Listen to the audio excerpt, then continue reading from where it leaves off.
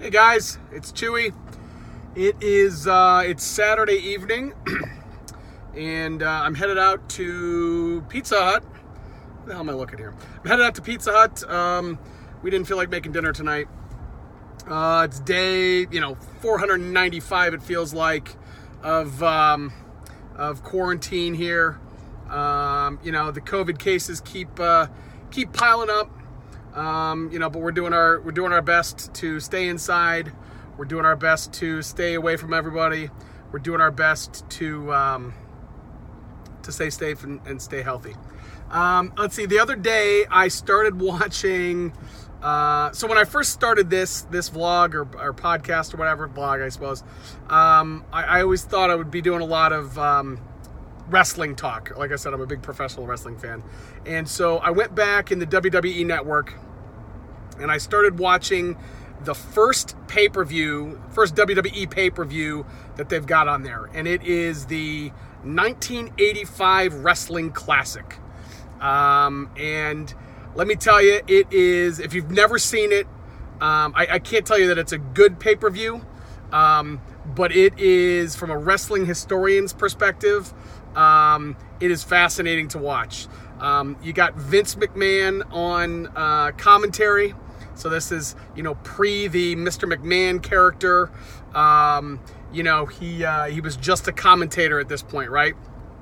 To listen to him commentate these matches, especially, knowing where things, went 40 years in the future, is pretty cool to see.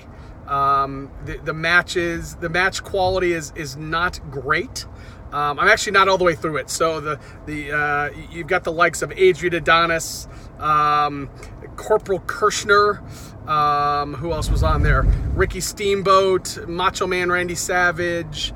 It's a good show. I mean, it's worth going back and watching.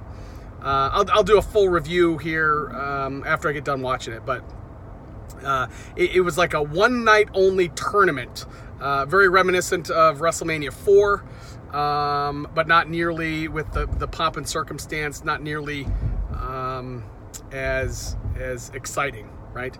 But again, I thought it was a good place to start. I think my plan ultimately is to go back and watch every pay-per-view on the network, from beginning to end, in order, right? So I've seen. I wouldn't even say I've seen most of them. I've seen a lot of them. I've certainly seen all the Mania, all the big ones. But once WWE went to a monthly schedule, or even 6 or 8, before the network, I was not paying for all the pay-per-views. It was just too expensive.